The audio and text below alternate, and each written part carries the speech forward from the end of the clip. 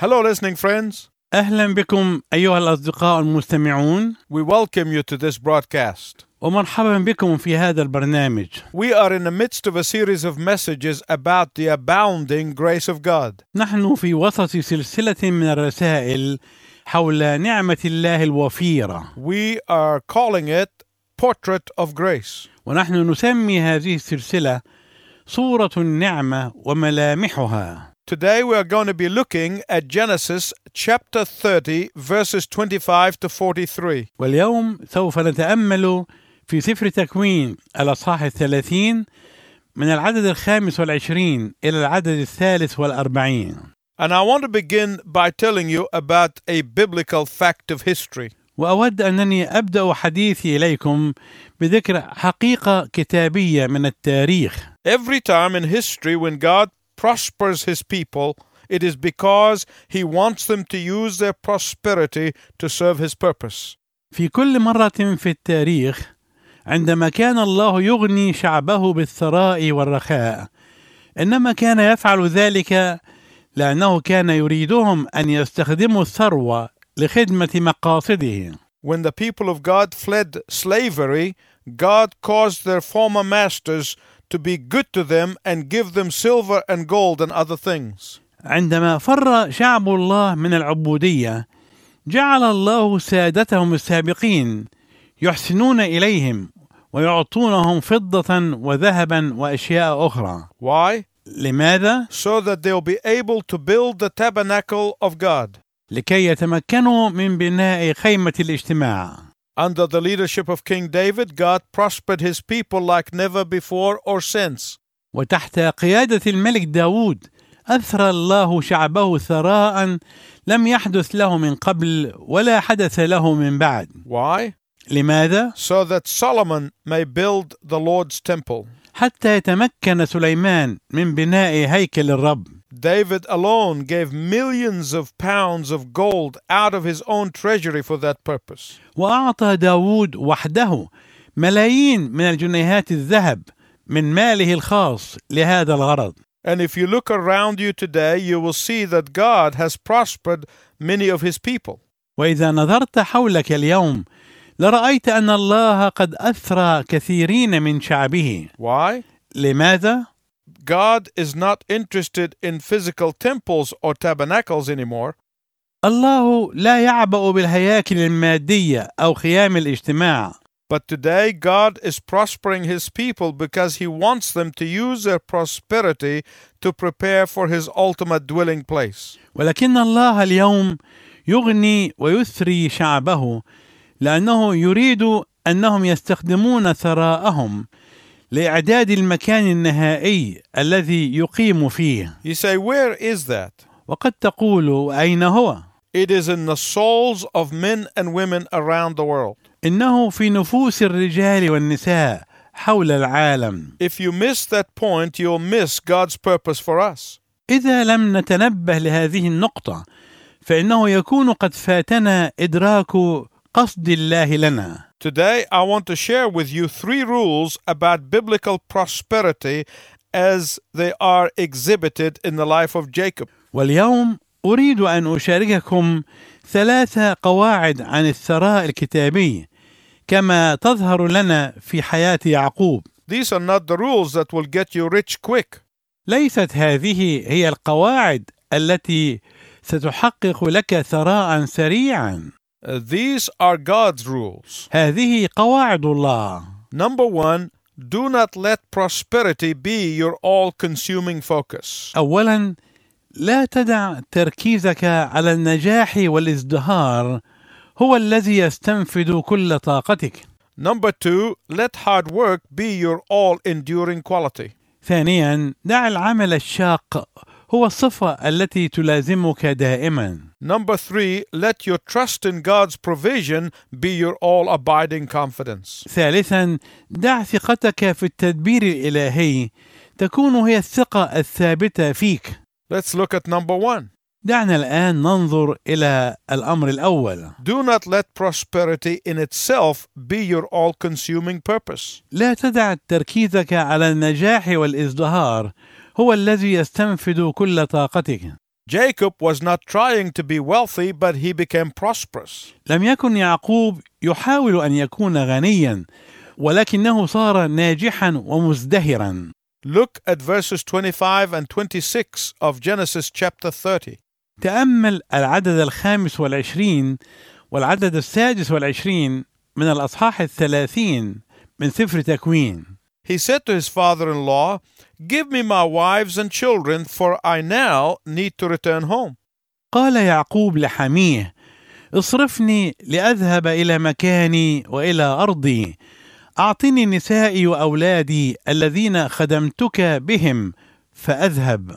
After 14 years of faithful service, he asked for nothing that did not belong to him.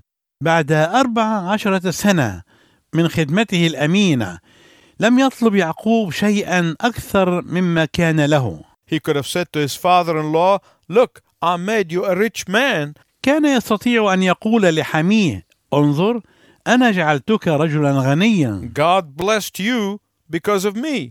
الله باركك بسببي أنا. But Jacob was not covetous of Laban's wealth. ولكن يعقوب لم يكن يطمع في ثروة لابان. I think had Jacob done something for himself along the way, none of us would have blamed him. وأنا أعتقد أن يعقوب لو كان قد عمل شيئا لنفسه طيلة هذه المدة لما لامه أحد منا. But no, he wanted to be faithful in his trust. ولكن لا، لقد أراد أن يكون أمينا في وكالته. To God in Bethel, whatever you give me, I will give you 10% back. فقد قال لله في بيت إيل: كل ما تعطيني فإني أعشره لك. He knew that God was the one who would bless him, not his uncle. كان يعرف أن الله هو الشخص الذي يستطيع أن يباركه وليس خاله لابان. Jacob consciously devoted himself to God.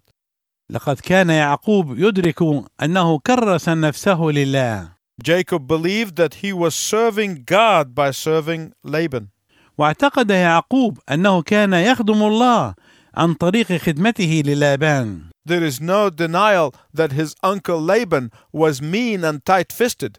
لا ننكر أن خاله لابان كان بخيلا ووضيعا.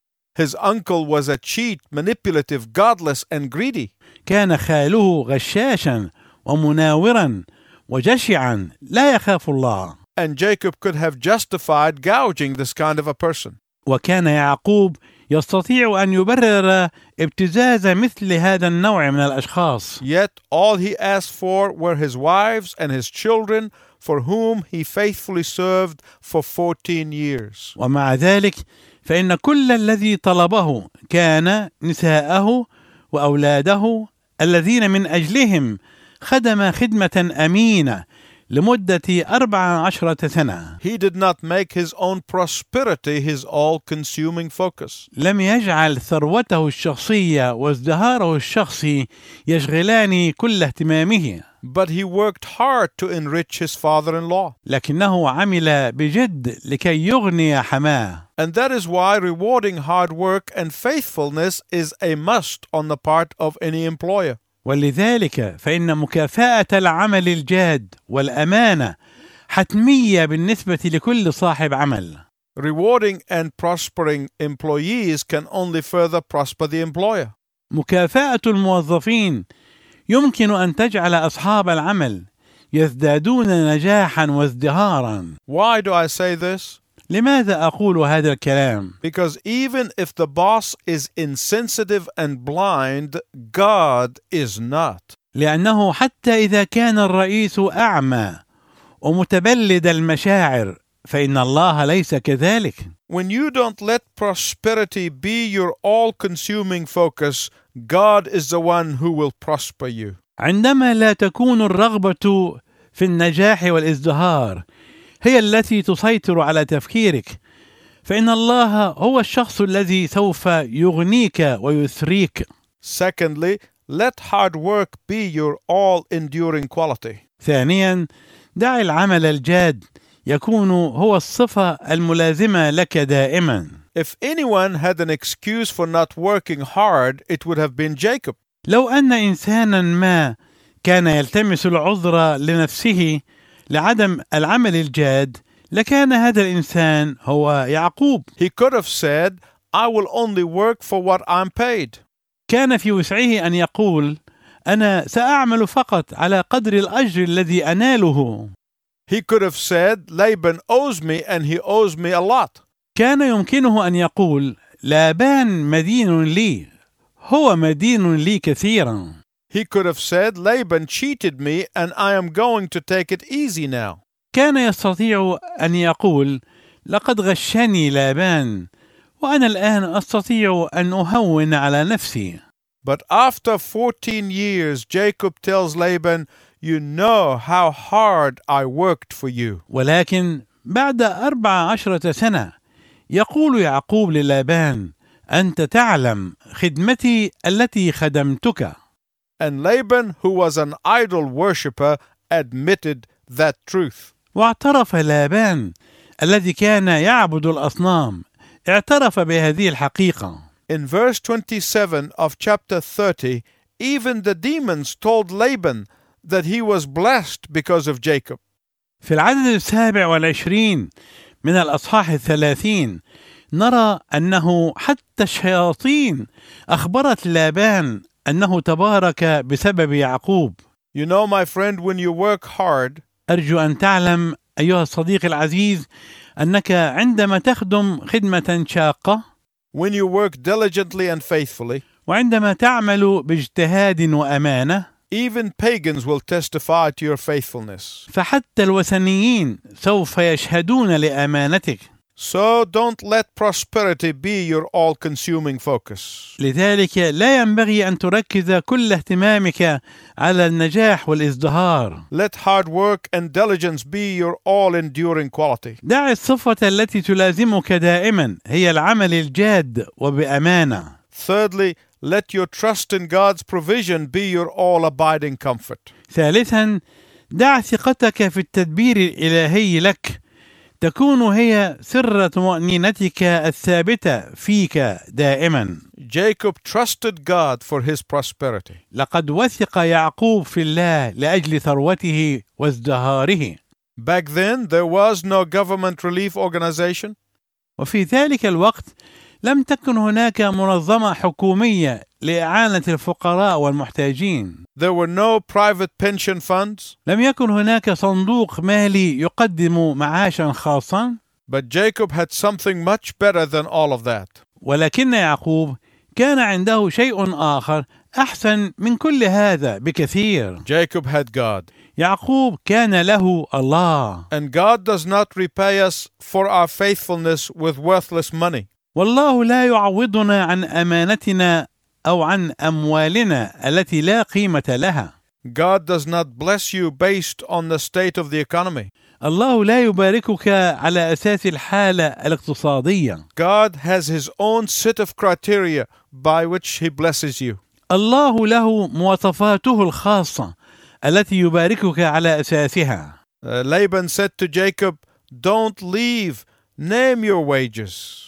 قال لابان ليعقوب: لا تغادر، عين لي أجرتك فأعطيك.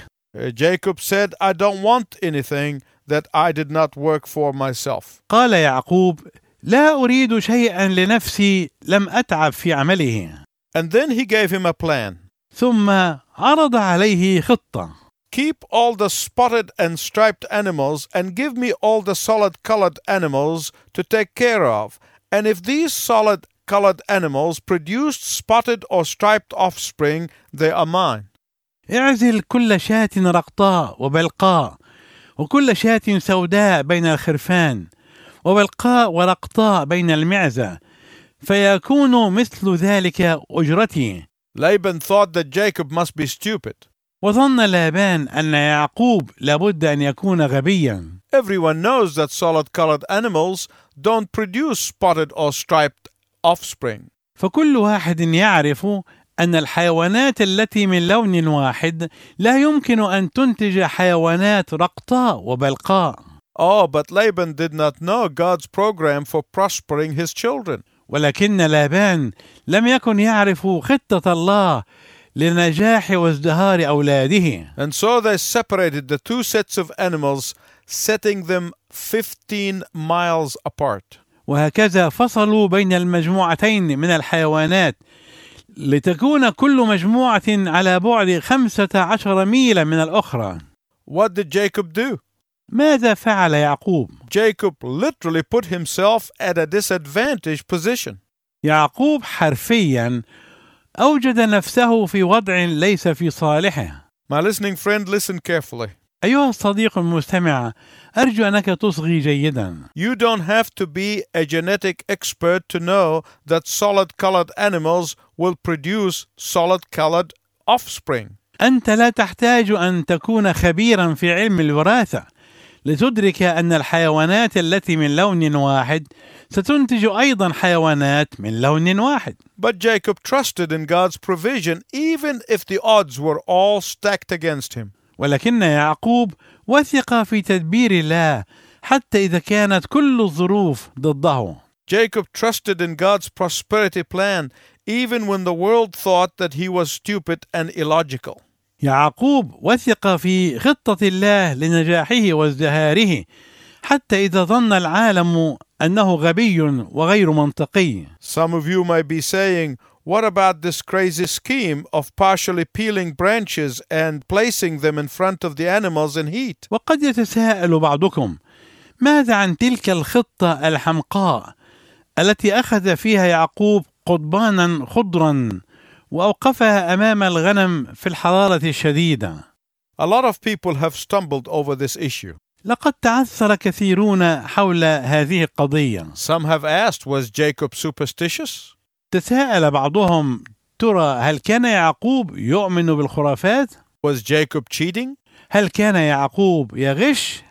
Let me give you the bottom line answer to this. دعني أقدم لكم الإجابة التي تشرح النقطة الجوهرية هنا. When the people of God were bitten by serpents and were dying from those bites, عندما لدغت الحياة شعب الله وكانوا يموتون بسبب هذه اللدغات، God said to Moses, set up a bronze snake and lift it high in the wilderness. قال الله لموسى: اصنع لك حية من نحاس وضعها على راية في البرية. And when the dying people look at that bronze snake, they will be healed. فكان متى لدغت حية إنسانا ونظر إلى حية النحاس يحيا. Let me ask you a question. دعني أسألك سؤالا. Was there healing in the bronze snake? هل كان شفاؤهم في حية النحاس؟ The answer is no. الجواب لا. Where was the healing? أين إذن كان الشفاء؟ In the obedience of the people. في طاعة الشعب. In a similar way, in obedience, Jacob placed the peeled branches in front of the solid-colored animals in heat. بنفس الطريقة وفي طاعة وضع يعقوب القضبان الخضر أمام الحيوانات ذات اللون الواحد وفي شدة الحرارة. And they produced spotted and striped offspring. فأنتجت نسلا من الغنم الرقطاء والبلقاء. Let me ask you a question. دعني أسأل هنا سؤالا. Was the power of producing genetically altered offspring in the peeling of the branches? هل كانت القوة لإنتاج النسل المختلف عن قانون الوراثة، هل كانت القوة في القضبان الخضر؟ The answer is no. الجواب لا. The power was in Jacob's obedience. القوة كانت في طاعة يعقوب. Because that was going to be God's supernatural program to prosper his servant. لأن ذلك كان هو البرنامج الإلهي الفائق للطبيعة لإنجاح وازدهار خادمه. Because Jacob trusted in God's provision, God provided for him in the most unusual way. لأن يعقوب وثق في التدبير الإلهي، الله دبر له بأعظم طريقة غير عادية. In Matthew chapter 6, Jesus said, في الأصحاح السادس من إنجيل متى قال يسوع: Doesn't God feed the birds and clothe the flowers? ألا يطعم الله الطيور ويلبس الزنابق؟ How much more valuable you are to God than these? ألستم أنتم بالحري أفضل منها؟ don't worry about these things, Jesus is saying. قال يسوع: فلا تقلقوا لهذه الأشياء. Seek first the kingdom of God and his righteousness, and these things will be given to you as well. اطلبوا أولا ملكوت الله وبره، وهذه كلها تزاد لكم. Listen, my listening friends, as we come to conclusion. أرجو أن تنصت إلي جيدا أيها الصديق المستمع، ونحن نقترب من نهاية هذه الحلقة. God's grace that saved you from sin. نعمة الله التي خلصتك من الخطية. God's grace that supplied all of your past needs. نعمة الله التي دبرت لك كل احتياجاتك الماضية. God's grace that redeemed you from judgment. نعمة الله التي افتدتك من الدينونة. Is that same grace that wants to prosper you in every way. هي نفس نعمة الله التي تريد أن تجعلك ناجحا ومزدهرا في كل طريق. When you don't make prosperity to be your all-consuming focus. عندما لا تجعل النجاح والازدهار المركز الذي يشغل بالك وكل تفكيرك. When you let hard work be your all-enduring quality. عندما تجعل العمل الجاد هو الصفة الملازمة لك باستمرار. When you let your trust in God's provision become your all-abiding comfort. عندما تدع ثقتك في التدبير الإلهي أساس راحتك وطمأنينتك الدائمة. God's timing is always perfect. فإن التوقيت الإلهي يكون دائما كاملا. Even though it may have taken 15 years to bless Jacob as he promised him back in Bethel, God kept his promise. وحتى إذا استغرقت بركة يعقوب مدة 15 سنة كما كان الله قد وعده في بيت إيل، فقد حافظ الله على وعده. God always keeps his promises. الله دائما يحقق مواعيده. It may take a whole lot longer than you and I want. ربما يستغرق الأمر مدة أطول بكثير مما تريده أنت أو ما أريده أنا. But he will always keep his promises. ولكنه دائما يحافظ على مواعيده. The question is this. والسؤال هو هذا: Are you willing to persevere or will you give up too soon? هل أنت مستعد أن تصبر وأن تثابر أم أنك تسرع باليأس؟ It is my prayer that you, like Jacob, will persevere, working hard to serve the Lord so that he may prosper you. إنني أصلي أنك تكون مثل يعقوب تثابر في خدمة الرب باجتهاد لكي يباركك الرب ولكي يجعلك ناجحا ومزدهرا. Until next time, I wish you God's richest blessing. وإلى أن نلتقي معا في المرة القادمة، أرجو لك بركات الله الوفيرة. ثقتي فيك ملهاش حدود، أعدي بيك أعلى السدود. ثقتي فيك ملهاش حدود، أعدي بيك أعلى السدود. ومهما زمن الصعب يسوق هفضل أرنم زي داود،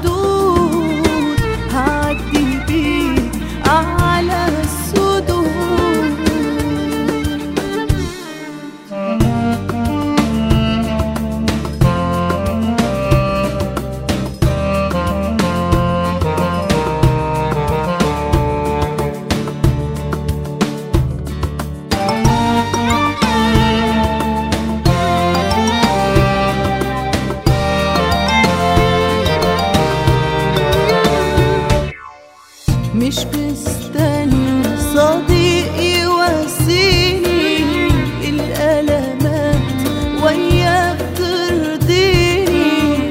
مش مستني صديق يواسيني، الألمات وياك ترضيني.